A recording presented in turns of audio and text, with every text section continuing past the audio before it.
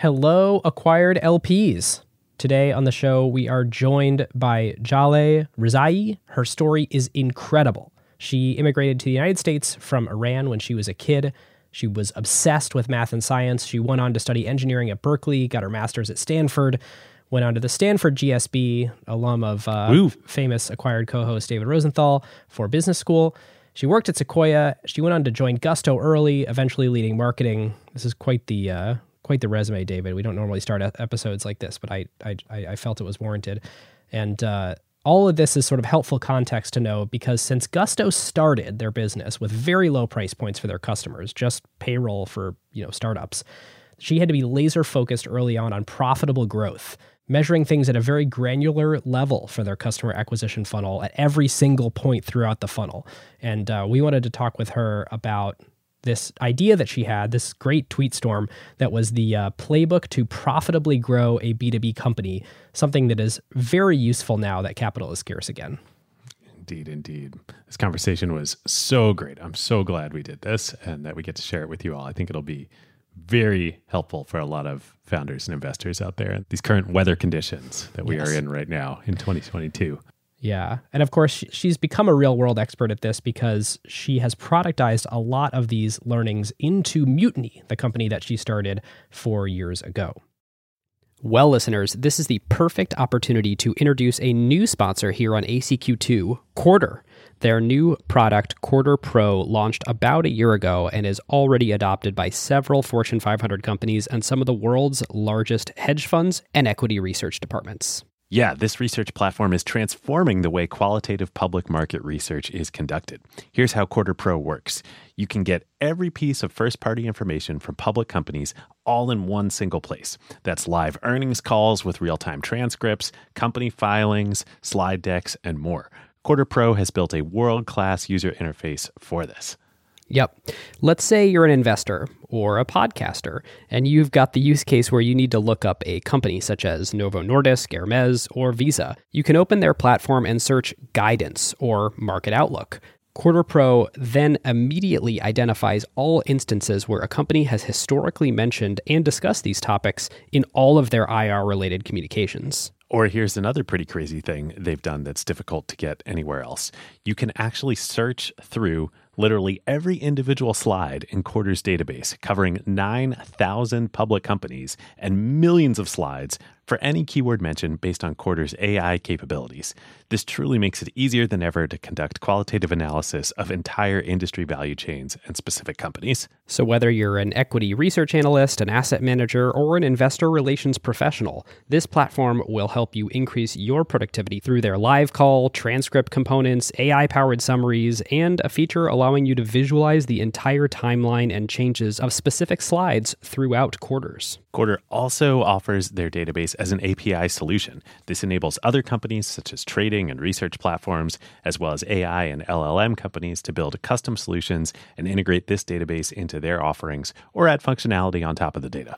Yep. To find out why leading companies globally are choosing Quarter Pro in their day-to-day work and to experience the platform firsthand, request a personal demo by visiting quarter.com/acquired. That's QUARTR, no E, QUARTR.com/acquired, or click the link in the show notes to get the personal demo from the Quarter team. Our thanks to Quarter. With that, this is not investment advice. Do your own research, and on to the interview. Jaleh, welcome to Acquired. We are so excited to have you on here. Thanks for having me. Super excited to be here. Super cool. Our mutual friends over at Sequoia introduced us and we chatted a little while ago. We're like, wow, you've got your story's awesome. You've got such great insights to share from Gusto and Mutiny, and we're excited to get into it. And maybe I've had my head in the sand a little bit, but I think maybe since following you on Twitter, or maybe the last few weeks, you just blew up. But you have some of the most prolific tweet storms I've ever seen that are unbelievably helpful to founders. Thank you. And I want to use that as the point to just dive right in. So you wrote a B2B profitable growth playbook. And this was a talk that you gave at Sequoia and at YC. And then you shared this great sort of summary of it on Twitter, which we will link to in the show notes.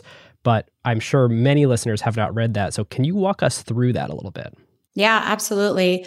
If you trace back the history of marketing and growth, it starts in the 60s with what we call the Mad Men era, right? This is when there was enough competition in products that it was like, well, we need a story. Why would you grab our cereal box versus someone else's? Well, because our oats are made with love in Idaho. Our tobacco's toasted.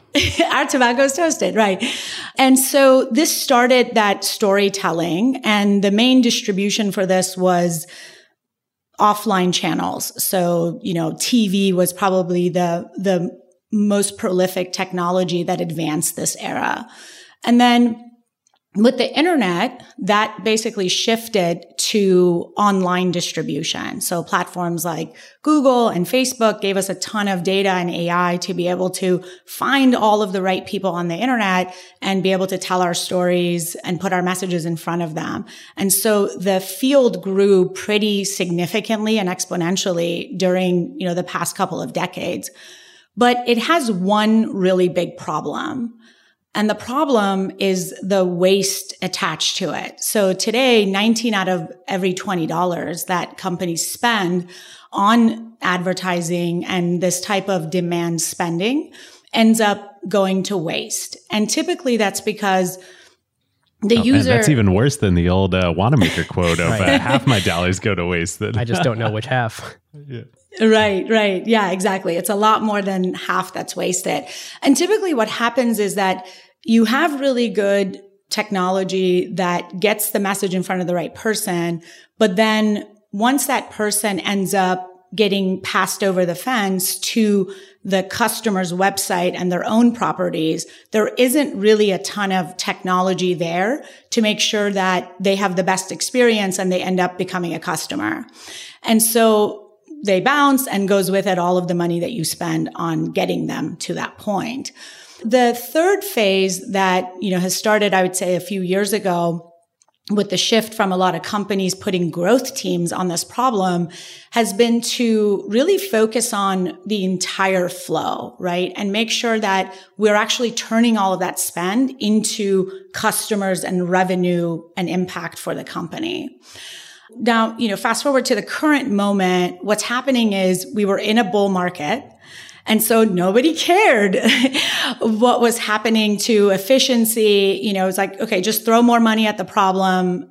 That'll get us more people. As long as top line numbers are growing, that's all that matters. This has been the case, I would say, post the 07-08 recession. And post-COVID, with the big, V-shaped recovery, was truly the YOLO years of this.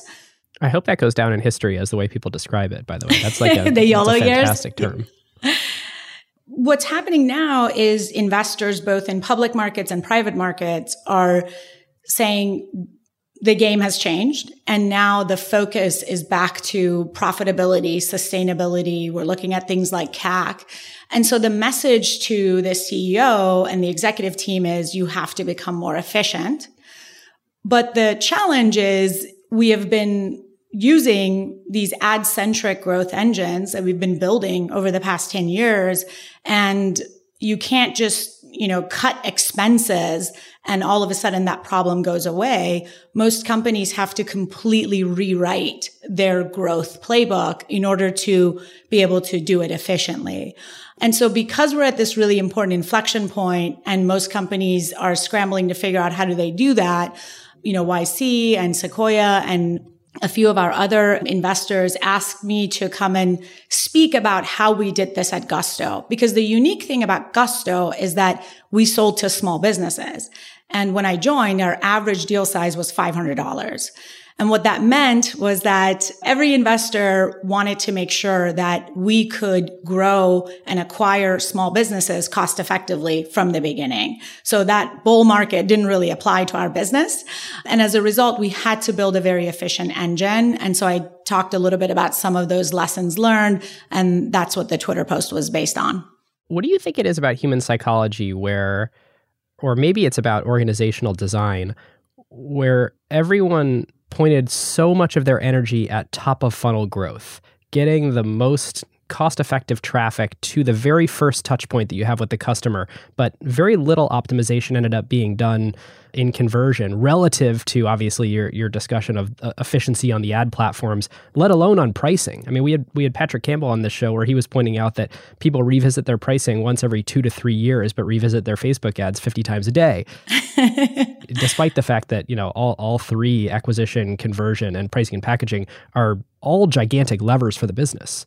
Yeah. So I think the first root cause of this is you're going to play whatever game you're told to play, right? And so if the game is grow as fast as possible, and when you're fundraising, nobody cares to even look at your efficiency metrics, that's what you're going to end up doing, right?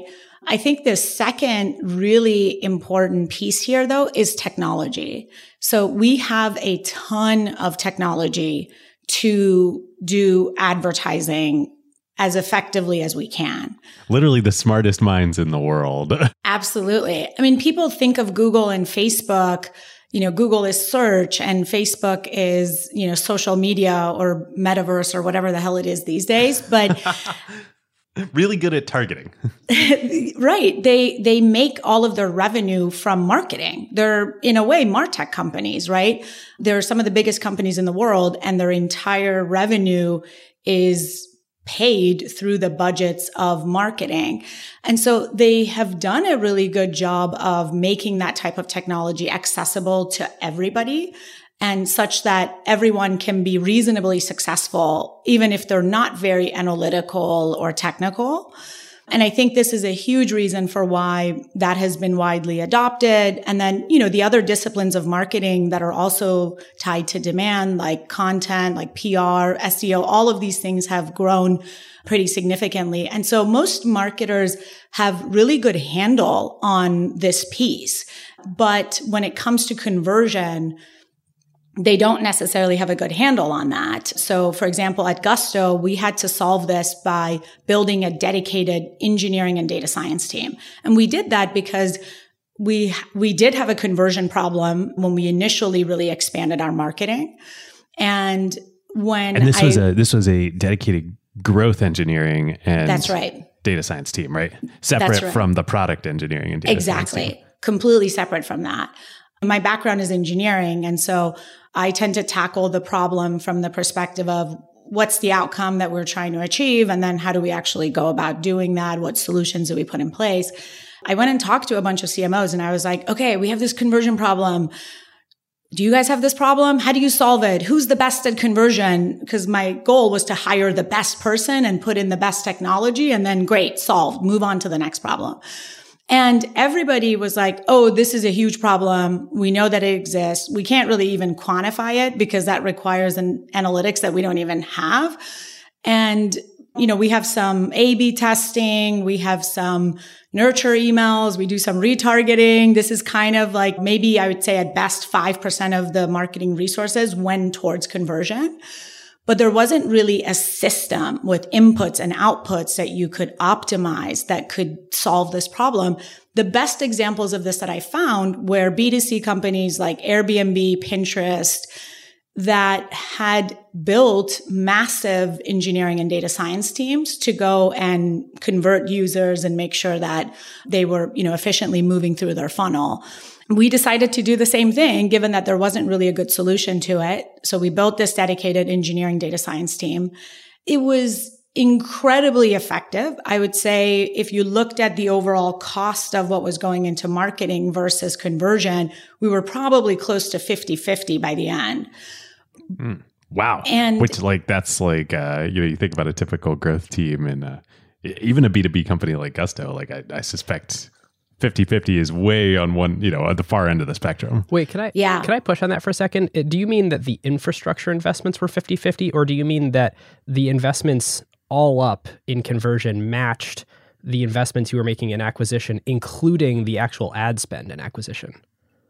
I mean, in terms of the team distribution. So we were spending about 50-50 on salaries of folks. And so if you factor in the ad distribution, it would probably be closer to about a third. Okay, makes sense. It always shocks me how much every company has to pay rent to those who have aggregated audience demand at this point. It's interesting that it's a full headcount team of costs that ends up going to whatever platform currently owns people's attention. Yeah, absolutely. So the types of things that we ended up doing on conversion was matching the website to the particular audience that was coming in. So one problem that we had was we originally started selling just one product, payroll, to one audience, startup founders.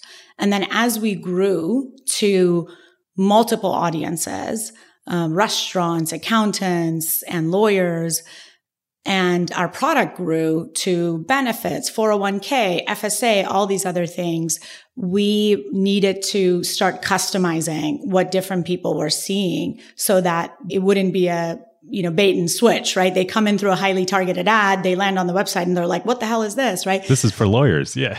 Right. Exactly. What are pictures of all these people in offices? I'm a restaurant, right? We were doing that type of optimization. We were optimizing the sign-up form, the onboarding form. So lots of infrastructure going into essentially identifying who's the customer, where do we have a blockage in the funnel from a conversion standpoint. And then we would brainstorm, what do you do differently now that we know we have a problem? And then we would custom code it. And before we custom coded, we would fight tooth to nail over what would get built because you have a spreadsheet of 200 items and you can only build like 2 or 3 of them that quarter. And then we would custom build it and then measure it to make sure that it had the desired effect. And so we kept going through that loop over and over again. After about 3 years of doing this, it became really clear that it had a huge impact to our growth. Gusto, I think over the years that I was there, we grew 100x and CAC dropped from 20 plus months to 10 to 12 months. So the rapid growth and the increase in efficiency are very hand in hand. The more efficient you are, the more you can spend that money on top of funnel and bid even more aggressively. It's just one very efficient loop between demand and conversion. That's a thing that we haven't dug into far enough on Acquired, which is how interrelated all these systems are. Like, to your point, let's even take a super blunt example. If I have a product where my customer lifetime value is $100,000 and someone else's customer lifetime value is $50,000, well, I can just afford to pay more for them. So I can outbid them every single time on any of these platforms. But then once you layer in what you're talking about, where if I'm twice as efficient as actually converting the traffic that hits my site, well, now I can pay 4 times more than that other person who has, half the customer lifetime value to make the numbers work. Or pay 2.5 times more and still be more profitable. Right. And that's really what you're hoping for. But yeah. Exactly. So the returns from conversion, it's almost like on 3 different layers, right? So the first one is you just convert more people. So you got more customers. The second one is that because you convert more people, you get treated more favorably. So your overall unit economics actually starts to go down. You mean algorithmically by the Facebooks right. and Googles of the world? Yeah, exactly. And it's not just the ads, it's also SEO. So all of your organic conversions start to go up. And then the third piece is that you can then take that extra money and put it back on top of funnel. And really what that means is it's not just that you have extra budget. It means you can bid more for the same thing that other people are bidding for, which means you can outbid your competitors. So there's essentially these 3 layers that start working together, which is why it's such an important area. But the part that was really frustrating for me was that everyone would look at us and say, you have a growth team. That's amazing. Oh my God. And for us, it was that spreadsheet of 200 things that we wanted to do. And we could only do the top, few. And it was really frustrating as a head of marketing for me to be so dependent on another department to be able to hit our goals, right? It's bullshit. There's no other department that operates like that. And so the other department that you're dependent on being engineering. Engineering and data science. And so it's very frustrating. And this was actually how my co-founder and I bonded because he was on the engineering side. He was an early engineering leader. And he's like, I want to know why it is. I know we have a good marketing team, but why is it that you guys are constantly needing engineers? What is going on there? And so we started talking about the problem, and we started brainstorming about how can we build a solution that essentially alleviates the need for this. And that's when, we came up with the no-code architecture for Mutiny that essentially becomes the world's growth team that helps everybody drive conversion so that they don't need to build their own independent engineering team for this. Marketing engineering team. I love it. Well, let's get into Mutiny and your story and all that. Before we get off your tweet thread and this topic of the profitable growth playbook, first, I have one more question I really wanted to ask you. You had kind of 4 pillars of the playbook, and one was shifting to program level CAC. And I thought that was really important, especially for this environment where like so many people are looking to like, hey, I just need to slash my advertising expenses. I need to slash my marketing budget. Talk to us a little bit about that and why just like overall, like you need to disaggregate stuff. Yeah. So I find that a lot of marketing teams, the way that they operate is they agree on a budget with finance, and then they go and spend that budget. And a lot of these budget cycles are annual. And during that year, obviously they have some process and they want to make sure that they're deploying that capital effectively. But no one really looks at CAC during that process. CAC is something that the finance team calculates. It's like a nerdy finance thing that happens. But I think it's really important that actually the marketing team understands what the CAC is at the program level. For really expensive programs like advertising, you actually want to have near real-time CAC. And by real-time, weekly is sufficient. It just means it has to be at a level where your team can react to it. And so if the program is really expensive, you want to know every week how to optimize your spend. And for the programs that are less expensive, you want to calculate CAC at least at a quarterly level so that you can cut the rotten apples essentially from your portfolio. And can you give some examples of like top 5 most common programs when you say at a program level so people know sort of what you're referring to?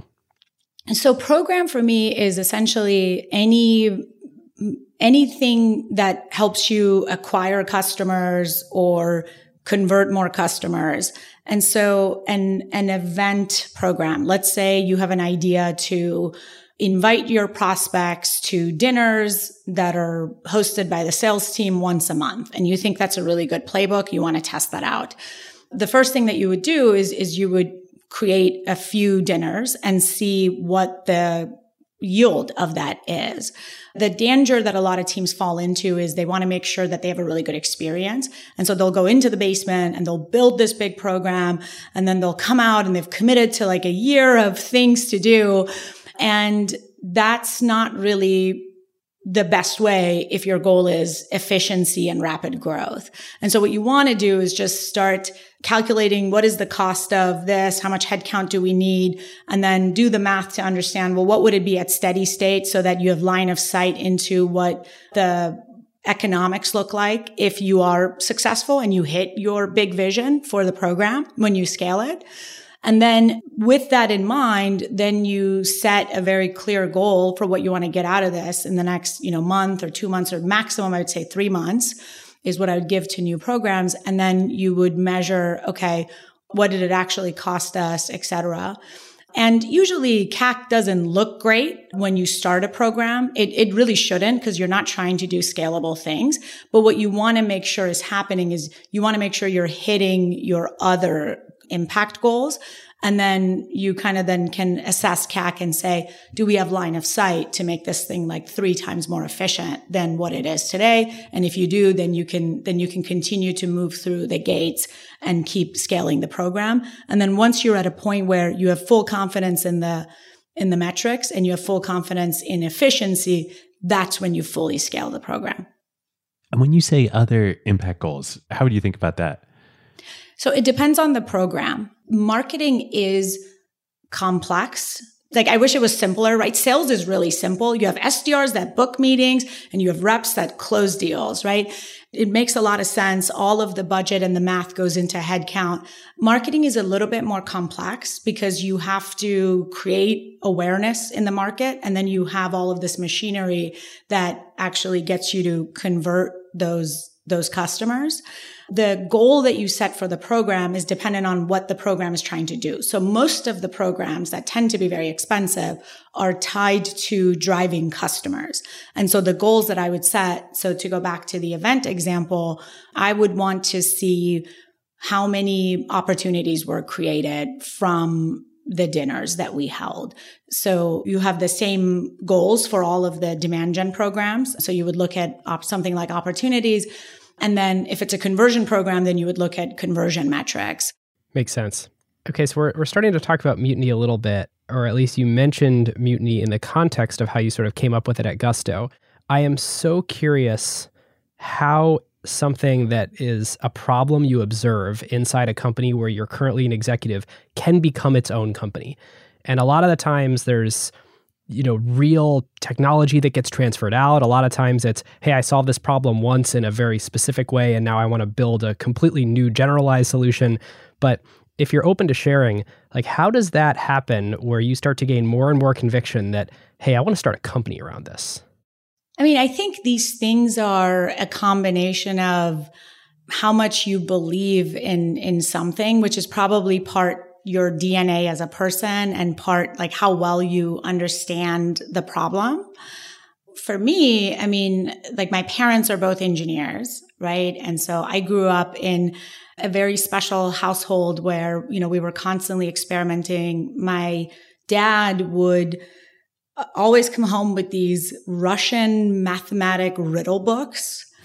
And I think it was his way of babysitting me. I was, okay, go solve this riddle. Try that. Yeah. And I was really competitive. So he would always say, this one is for a 12-year-old, but you're only 6, but I think you can do it. And that would just, get me to spend. I'm taking notes here on parenting. Yeah. This is great. Yeah. That was like a 7 hours of, self-babysitting recipe. I would solve these problems. I distinctly still remember this one that had me puzzled for a while, which was like, you had 6 matches and you had to create 4 equilateral triangles out of it. And there was this moment where I realized, you have to lift 3 of the matches up in the air, right? And so I loved solving problems. I feel like that's something that he instilled in me. And I found the process to be really, really fun, no matter how hard it was. And then on my mom, who's also an engineer, they actually met in university in Iran. She is just a trailblazer. Like, a memory that I have from her was we were really young, maybe 5 or 6 years old. And we had a party. Persians have a lot of parties in general. And the kids just kind of roam around. So there is no like 7 p.m. bath time and then, story time. You're basically there with the adults and you're fending for yourself. It sounds bad, but it's actually really fun. That sounds great. For the kids. Yeah. And I remember going to the kitchen because I was looking for my mom and there was, all these women there and they were cleaning and laughing. And I'm like, where's my mom? And they're like, your mom's in the living room. And so I go in the living room and my mom is there with all of like my dad, my uncles and everyone. And she's playing poker. And I don't know if she had just lost or won, but she was talking smack and, screaming at somebody and, laughing. And so she grew up obviously in a country where women are very much boxed in on what they're allowed to do, including like whether they can show their own hair, which is tied to a lot of the protests that we're seeing right now that's going on in Iran. But even in that environment, she was very much like, okay, what are my passions? What are my values? And then she would just kind of go for it and never really give up. Like, once she saw this is the way to do it, then, that's the only thing she could move towards. And when I was young, I thought that was difficult, but now I realize I'm quite similar in that way. And so, isn't it funny how we all grow up to become our parents? And you're like, I'm not like that at all. And then you're like, oh my God, I'm like that. Yeah, exactly. I truly am a mix of the two. Once I saw the opportunity, it was impossible for me to not pursue it. Today, the way that marketing is done is you have this tech stack. I think on average, a mid-market company has 91 tools that they cobble together. It's insane. And you need engineers to piece those things together. And so when I imagine the world where you don't have that dependency anymore and you have AI that's telling you exactly what are the top strategies that you should be investing in. And then within a few clicks, you deploy that. And then you can see exactly what the impact is. I mean, that would be transformative for not just marketing, but like for the world, for every company, right? Their number one goal is to grow. And this is something that I think that we can have a real impact on. Well, and to your point earlier, like, on the acquisition side, this has already happened. Like Google and Facebook have made those tools available that you can do that, with their tech without having an army of, engineers and people and experts on your team. There's a traffic faucet that you can turn now. You can pay them money and deepen their moat and get traffic. Like, it wouldn't be nice if there were faucets for dialing everything else. Exactly. A really funny story is, so we did YC when we first started and we met with Paul Graham, and Paul Graham has this really nice way of simplifying things. And so we told him what Mutiny does and he goes, I get it. You're the other half of Google. Oh, this is going to be big. Oh, that's such a PG. I love it. I love it. Okay, so give me the nuts and bolts. So you're getting increasing conviction because everything you're doing at Gusto is working. How do you decide to take the leap? I've always been very entrepreneurial and always at least thought that I could start something or wanted to. I enjoyed environments that were scrappy, where you had to create something from scratch. Not a big fan of big political, environments. And so for me, I always knew I wanted to start something and be on smaller teams. And so I ended up going to business school, actually, of all places, because I thought I could go for 2 years, party, and start a company. Like, that was the reason I went to business school. And during that time, we did a lot of brainstorming. We would sit in these conference rooms and we would think about, okay, what markets are bad and, what markets are good and what problems are unsolved. And then we would come up with ideas, anything from group exercise to, just the craziest stuff. I started a company with a friend of mine called Snailbox. I'm not even going to describe what that company does, but we had a lot of fun building something that was probably not going to be very big. Had you worked at Sequoia already at this point? Like, had you been exposed to the world of entrepreneurship? Great question. So I ended up doing a second internship at Sequoia while I was in business school. Okay. And it was during that time that I completely changed my mind about the right way to go about creating a company.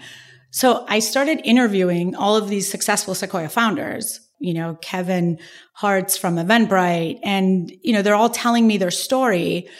And their story was so in depth and rich, and they had such a nuanced understanding of the problem that they were trying to solve, even at the moment that they jumped into the business.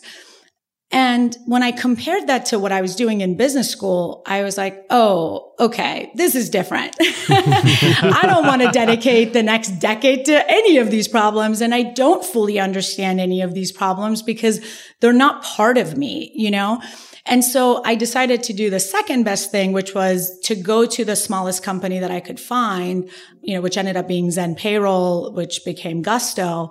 Was that their original name? Yeah, it was called Zen Payroll. Mm-hmm. Nice.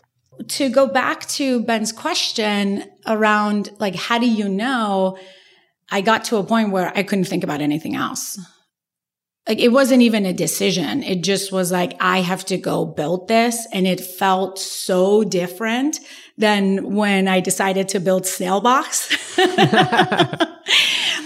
And I just was like, I don't even care if this fails. Like, I was like, I have to die trying. And so it honestly wasn't even a decision. How did you decide when you left and started working on Mutiny? How did you decide to do YC? I mean, you'd been head of marketing at Gusto, you'd worked at Sequoia. Like, you probably didn't need YC to go raise like a seed round. What was the thought process? Yeah, at the time I was a growth advisor at YC. And so Michael Siebel, who was the CEO of YC, he asked us to come in and brainstorm with him so that we could better understand what value YC could bring to the table. And the two things that really stood out to me from the conversations with him and also in meeting with, other YC folks was YC has this ability to get you to think really clearly about the problem that you're solving and everything that you need to focus on in order to get to that. And then the second piece was speed. So I was doing a bunch of advising, and the YC founders that I was advising were just different. They were all so much faster than all of the other founders. As I started to talk to these folks, it became clear that there was some magic happening in YC that was creating this extreme simplicity in a really good way and focus and speed for these companies. And every single person that went to YC, I asked them, do you regret going to YC? And they're like, best decision I ever made. And so at some point when like the 7 of the smartest people you've ever met all say it was the best decision they ever made, you're like, all right, I got to take the leap here, right? And I agree. It was the best decision we made. So I like staying here in the early stages of Mutiny. What did the path to your first customer look like? Because I could totally see how there's still a little bit of like fear and risk when you leave Gusto of like, okay, this worked for Gusto, but can I actually create a solution that works for other companies? Yeah, totally. Because you're working with a lot of customization, right? When it's for you. And so this was a big part of what Nikhil, my co-founder, and I talked through. And so we actually spend about 5 to 6 months before we wrote code thinking through the long-term architecture of Mutiny, because we knew that we were building a platform. And so we had to create a set of primitives that would then power playbooks, essentially. And so, we wanted to start with, let's say we start with web. Ultimately, we wanted to be present in email and all of these other customer touch points. And so we had to build the platform in a way where we could then scale really quickly across these different platforms. Once we had that, then we had a lot of discussion around what is the right entry point into this platform. And we ultimately decided with web as the right entry point because all data sources ultimately flow through web. So if you were to build a system of record today, web is the best place to be getting data, whether it's activity on the website, whether it's advertising data, IP data, cookies, sign up form, all of that data flows through the web. And so it puts us in a position to build the system of record, which is what we're doing, under the surface with Mutiny. Why is that true technically? Is that because just JavaScript can execute arbitrarily and it's amazing to collect as much as you possibly can from that? Yeah, there's just a lot of technology that's just been built around data feeding right into the web. And so if you're running even as a JavaScript client on the web, you can collect a lot of those things. And you can still collect them through all of the other sources as well. But you get, like, if you think about a platform like Marketo has about 10% coverage is what we see across our customers because we activate all of these data sources through Mutiny. Mutiny in aggregate has over 70% coverage of a website's visitors. And we're getting that by combining all of these different data sources together. You can de-anonymize, which is really powerful for conversion, and then use that to actually power a lot of customization that then turns into revenue, essentially. Yep. So the path to the first customers, you've been building this sort of architecture for the first 6 months. And if you're open to sharing, who was the first person to sort of take the risk and say, yep, we'll pay you money for something, and what did they pay you for? It was either Amplitude or Brex. I can't remember, but we got like 3 or 4 customers at the same time. Yeah. Also, Brex was a YC company, right? Was Amplitude also? And so was Amplitude was a YC company. So now you know what our strategy was. There's the value. Yeah, exactly. The value with Amplitude, I remember, was they had started a growth team, a growth engineering team. And the lead growth engineer was like, well, we have, they had their own spreadsheet, just like Gusto, right? Like they had their 200 items. And he's like, a bunch of the top ones are all around personalization and customization on the website. And if I pay you money, that means that I don't have to custom build that. So I'm willing to deal with all of the gaps of the product and all the things that you haven't built yet, because it's going to be still easier than custom building it from scratch. And so most of our early customers were design partners, where I was initially the UI and my co-founder was the back-end data. We set things up, and I'm so happy that we approached things in that way, because once we decided, okay, this is the architecture, this is the entry point, we incorporated, next day was YC, and then we wrote our first line of code, basically. And so from that point, it was just go, go, go, because most YC companies are actually much bigger when they enter. Most of them they have revenue when they get into YC. Right. You're still in building the platform mode. Yeah. So we had a lot of ground to cover really, really fast. The way that we did it was we basically said, great, you have a problem that you're trying to solve. We will solve that problem for you and be our design partner and help us build the right solution. That was one of the best decisions that we made, because it made us really fast and really customer centric. So I think from a DNA standpoint, those are things that are really powerful for Mutiny, but it also helped us realize all of the things that was a blocker for the customer. So for example, I remember, since you asked about Amplitude, distinctly, once we had built the first, iteration of the UI, they were using Mutiny to create the personalization on their website. So for different industry segments, they were personalizing the logos. And I think this led to like over 50% increase in conversions on the website. So we're having a lot of success with it. Like what testimonials they were showing related to companies like you. Yeah, exactly. Because customer acquisition is all about trust, right? So you interact with something and either you immediately are drawn towards it or you're bouncing. And then that's where all the inefficiency comes from. And so what they were doing when we spend a bunch of time with them and we're, joining their meetings and things like that, we realized is that they would, before they came into Mutiny, they would download data and they would stack rank. Okay, which segment should we start with? Which one's bigger? We have 12 industries, but which industry should we prioritize? By watching that, we realized, well, this is an important prioritization decision. And ultimately, we want to bring all of these steps and automate them in the app. And so we build our segment creator such that it now shows them exactly the size of those segments and the conversion rate, and it prioritizes it for them automatically based on what we believe to be the best starting point. And that's just one little example, but that's essentially how we were able to build something that was really easy, that was historically very, very challenging to do and very manual. It's like a very tangible example of like, the same sorts of things that Google and Facebook, ad buying tools do for you, right? Like, you don't have to think about prioritizing, about your bid strategy. Like, we'll do that for you. We'll figure out what customer segments resonate the most. So you just pay us enough money, and then that way we'll start with a really broad audience and we'll start narrowing it down, and boom, we'll figure out where you have product market fit on your behalf, as long as you keep spending money with us. Yeah. I mean, I think a lot of marketers are frustrated by how much they spend there, but the automation that they've added is definitely something to learn from. For us, the first version of Mutiny was, okay, let's get these workflows to be no code. And then once we had enough customers and enough experiences being launched through Mutiny, then that's when we started to develop our training data set.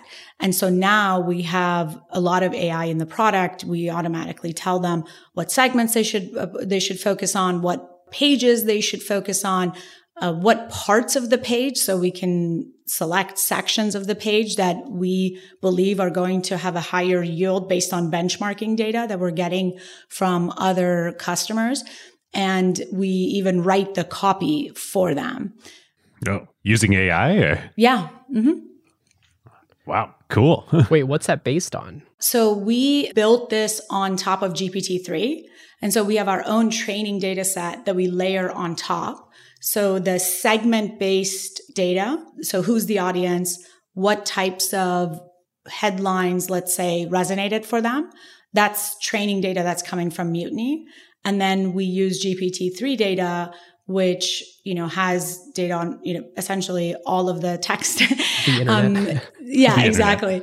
We're able to boost quality by using that base data set, and then we layer our own on top of it. This is one of the first commercial uses I've heard of GPT-3 where it's actually like productized a piece of enterprise software. Yeah, absolutely. I mean, we focus on B2B companies right now. And so, companies like Notion, Snowflake, Qualtrics. So we started with mid-market companies, but now we're in like lots of public companies are using the technology.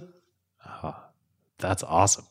Okay, so that's an example of how far you've come today. The interim period between hanging out in the Amplitude growth engineering meetings to Snowflake and lots of other public companies using you today, product market fit happens somewhere in that period. Just because Amplitude was willing to pay you some money to take some of their roadmap off their hands doesn't necessarily mean you have product market fit. How did you think about that? Yeah, I actually go to YC and do a chat with each batch on product market fit and how to think about those signals.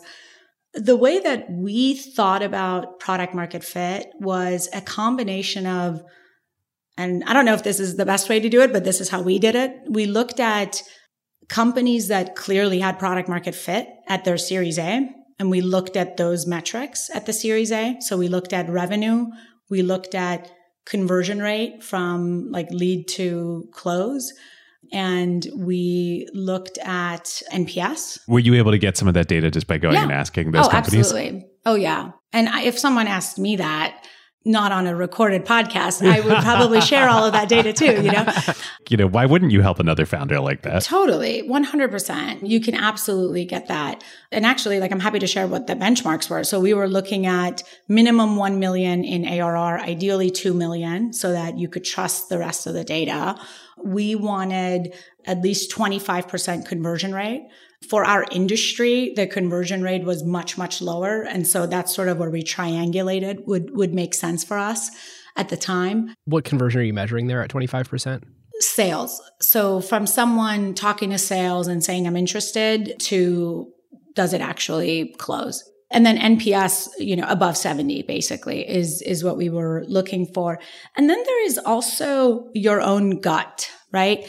When I was at YC, I think it was Gary Tan who came to speak, and he shared an anecdote that always stuck with me, which was the graph that you feel the most embarrassed of showing to your board is literally the thing that you should be showing and where you should be spending all of your time on. And I think that is probably very tied to product market fit. So what is the thing that is bad about your business, and then fixing that? So for us, that was getting somebody to become active within the first 30 days. So when we were pre-product market fit, some people would use Mutiny and they'd be very successful because they were very motivated.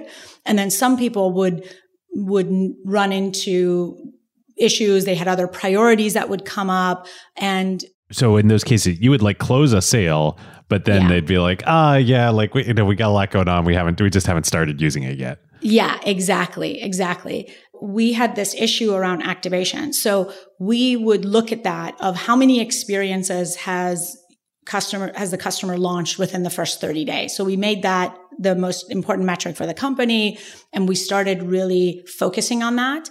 And so we started, revamping our onboarding, the way that we handled CX. And it was with probably, I don't know if it was the 5th or 6th iteration of our AI engine, where we made it easy enough for someone to just come in and then launch experiences where they could do it within, in an hour.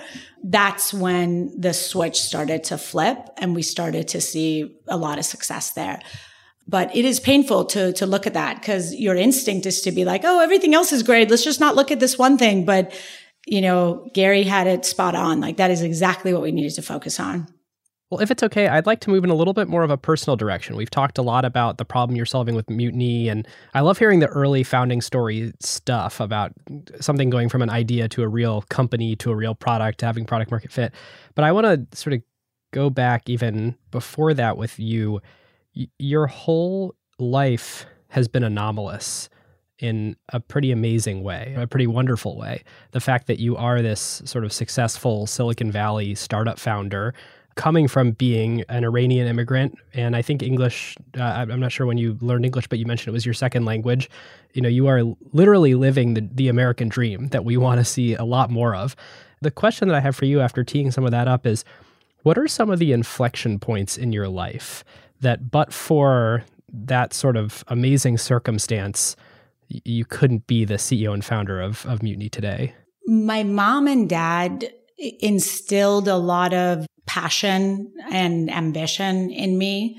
My mom in particular, we talked about her a little bit earlier, but she was very much focused on doing the right thing. Iran has a rich history of revolutions and wars, and she's very passionate about standing up for what you believe in. My mom had this friend named Khanumji in Iran, and she lost her husband in the Iran-Iraq war, and she had 3 kids. And so for an Iranian woman, where the man generally is the, economic breadwinner, that's really, really challenging. And she knew how to sew, and so she was using that to get by, but it was really hard. And at some point, a man had asked for her hand in marriage, and she didn't really want to get married to him, but it was the only path out. And everybody was telling her, you should get married. This is the best thing for you, for your kids. And she came and talked to my mom about it and was like, okay, what do you think I should do? My mom was like, well, do you love him? And she's like, no. And my mom was like, well, your life's going to get a lot more miserable. You think money is your biggest problem right now. If you're living with someone that you don't want, that's going to be a lot worse. So let's go see if we can figure something else out for you. And my mom's uncle was I guess you would call it a fabric merchant. There's a lot of fabric merchants in Iran. It's not really a job that you see in the US, but there's a lot of movement of fabric. And so he was very successful. And so, got them introduced, and they started thinking through how to turn this skill of hers into something more scalable. And now fast forward like 10, 12 years later, when I went back to Iran, she had started a sewing factory that employed like over 50 women. So she was very successful. Like she had upgraded her home, and she was married to someone that she actually wanted to be married to. I sort of grew up with that in mind of that it is really important to, one, be economically independent as a woman, but also to build something for yourself. My sister and I, the plan for us was originally to stay in Iran. But then as things progressed, it became really clear that raising 2 daughters, so me and my sister, was not going to work in that country. And so we ended up moving to the States so that we could actually, have the right education and the right opportunities. And so ultimately, I think that was probably the biggest inflection point, was moving to the States. What brought your family to California specifically? My dad has 2 brothers that are here in California. And as with all immigrants, you go where you have a couple of people that and then you hope to build community out from there, essentially. I remember one of the moments for me that's probably another inflection point was I was in school, and I was right at that age where I was starting to understand boyfriends and, I was growing up, and someone had asked me to the school dance. And, when we came here, we didn't really have a lot of money. We didn't really speak English. I knew how to say I have a cat and I have a dog, but we didn't have a cat or a dog. So I couldn't use the 2 sentences that I knew. and so we kind of, lost everything and then, had to rebuild it. And financially, that was certainly something that we had to build back up. And so when I was asked to go to the school dance, I was like, well, I want to dress nice. I want to get a nice dress. But I knew that if I asked my parents, my mom would definitely get me a really nice dress to make sure that I didn't feel bad for not having it. But we couldn't really afford it. So it didn't really make sense to ask her.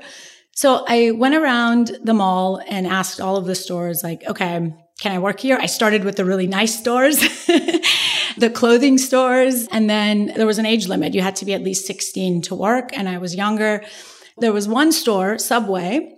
And they said, okay, you can work here and we'll pay you, minimum wage, obviously. I came back and I was really sad. I was like, man, I wish some of these other stores had worked out. Why did the sandwich store had to be the only one that I could find? And I remember just kind of thinking through that, well, I really want the dress, so I'm going to do it. And now reflecting back on that was an inflection point for me because it was the first moment where I had to really choose my own values. The way that we grew up in Iran, Iran is a very classist culture, right? And so, in our family, coming from 2 engineer parents, their daughter certainly does not, go to a store to make sandwiches. You can't go work in a sandwich shop. Yeah. Yeah. But for me, I was like, you know what? I don't care. I'm going to do it anyway. And that was probably the first step of then many steps that started to, where I was leveraging the foundation from my parents, but I was also starting to find who I am and what was going to be unique about my approach. Wow. That's so cool. Thank you for sharing. Yeah. And I have sort of one follow-up question on that then, which is, do you think you would have ended up in technology if both your parents were not engineers? And sort of how did you find your way into tech in the Valley? I mean, it's hard to say. I had such a passion for math and science from both of my parents being engineers.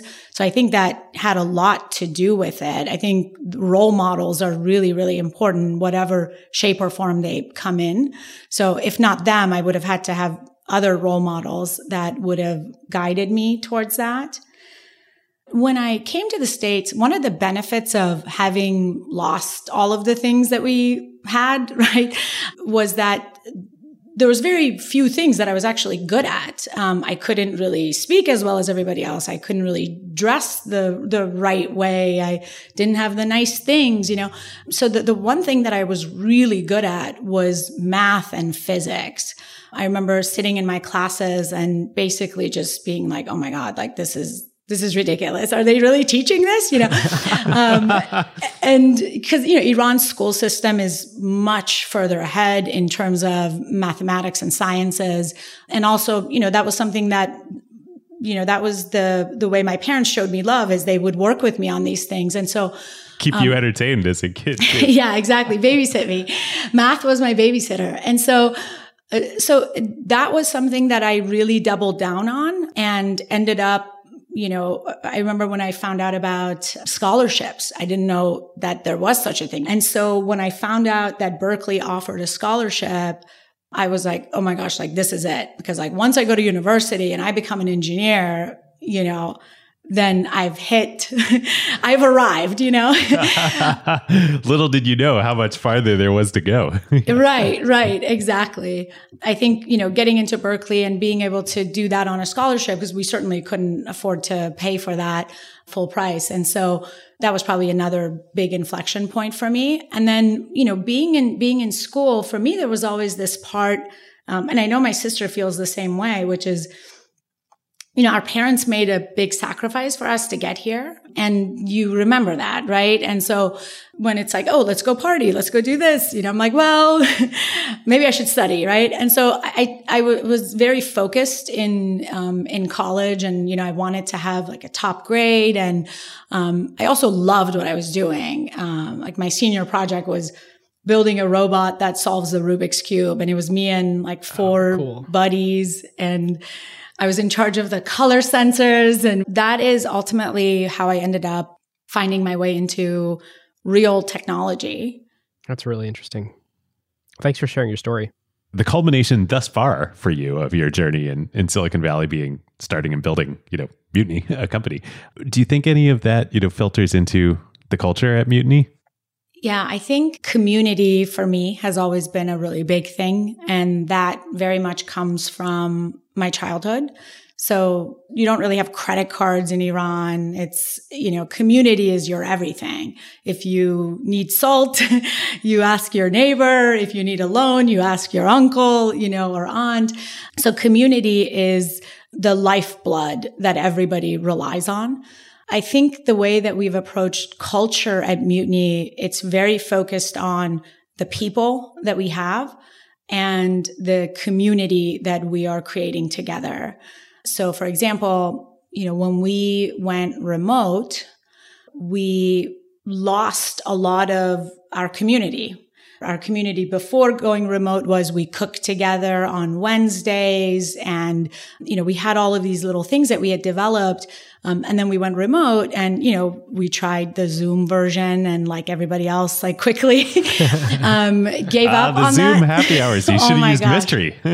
Yeah, exactly. We actually tried to cook together on Zoom. I remember I was in Mexico at the time and it was a lot of fun, but it's, it's fun to do once. You can't really make it a every Wednesday thing or people will kill themselves to have to sit on Zoom for 3 hours after they finish work. So after sitting on Zoom for 9 hours. Yeah, exactly. We ended up redesigning our operating rhythm around offsites.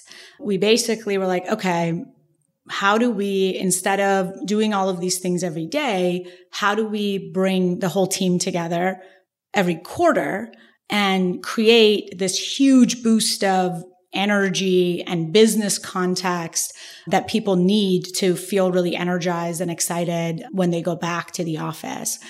This is something that I'm starting to write a little bit about of like our operating cadence and how we think about offsites and things like that. Got another good Twitter thread on it. And I think for me, like if I had to go back to one principle, even on a more first principles level than community, for me, it always comes back to people, right? Like how do we make every individual live their full life?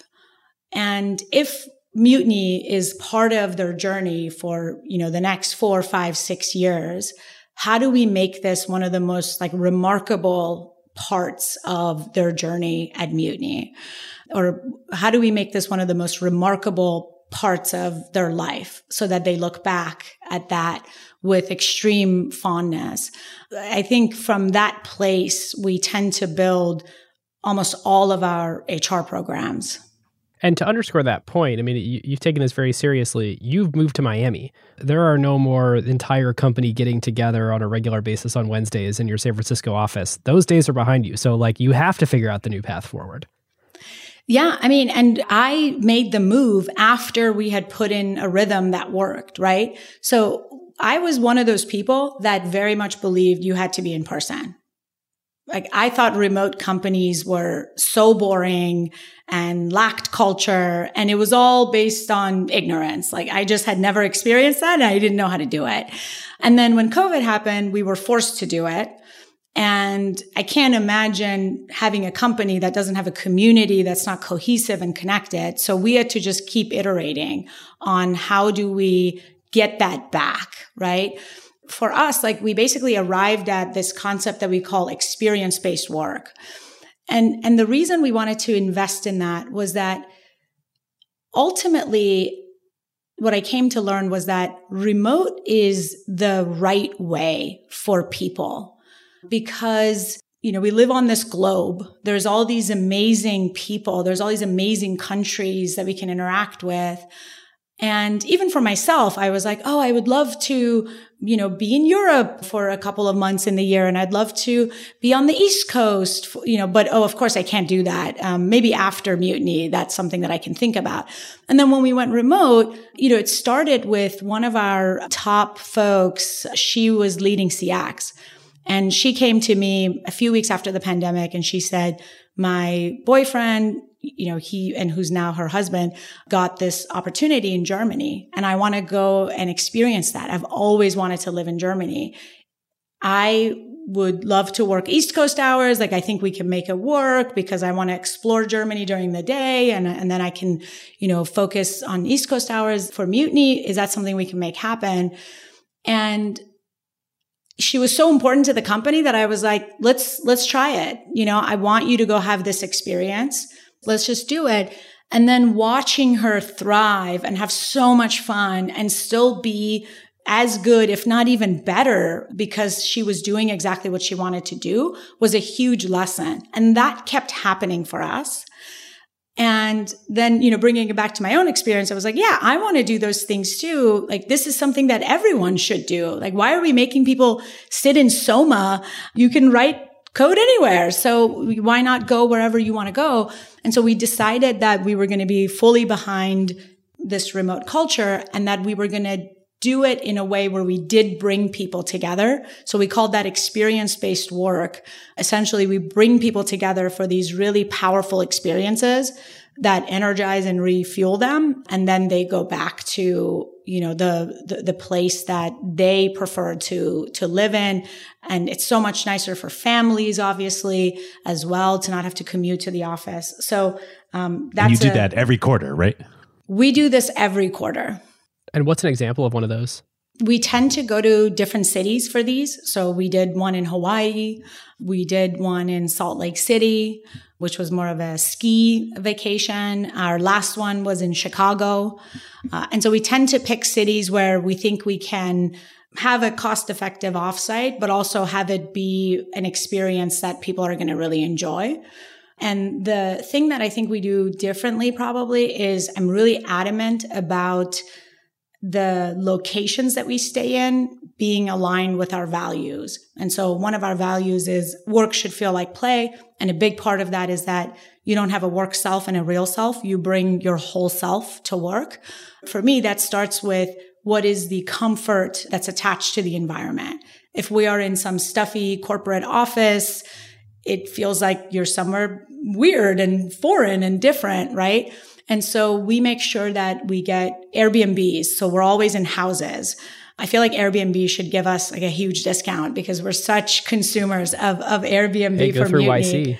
YC. Yeah. They and totally actually needs to, I think they've experimented with this over time. Airbnb product as a whole. But anyway, there should be an Airbnb corporate product because like so many companies use it. Yeah, totally. Their founders are investors in Mutiny. So I should definitely send them an email and ask them about that. That's cool. Well, thanks for sharing. And Jaleh, any like final words for our audience? Of course, where can they find you on the internet? But sort of any parting thoughts you would give folks? This is so cheesy. I was going to say... you can be cheesy. I can be cheesy? Okay. I was going to say trusting your gut. I think when you are a founder, there's a lot of stuff that you may not know, right? And so I'm always asking different people who have maybe experienced that thing that we are about to experience and we are trying to get smarter about. There's investors. There's so many people that are inputs to you, and that input is really, really valuable. But at the end of the day, it's about trusting your gut and leaning into it. Someone gave me this advice when I was early in my career. This is when I was at VMware. I was asking him about a decision that I was thinking about that was really controversial and wanted to see if I should do it or not.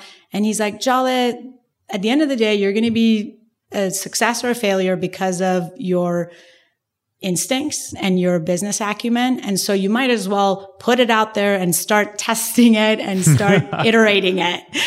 And I love that. Yeah. It's like the old benchmark quote. The only good judgment comes from experience, which comes from bad judgment or something like that. Yeah, totally. Awesome. Well, where can listeners find you on the internet? On LinkedIn and on Twitter. What's your Twitter handle? We'll put it in the show notes too, but so people can just pop over to the app. Jaleh R. Great. So JALEHR. Great.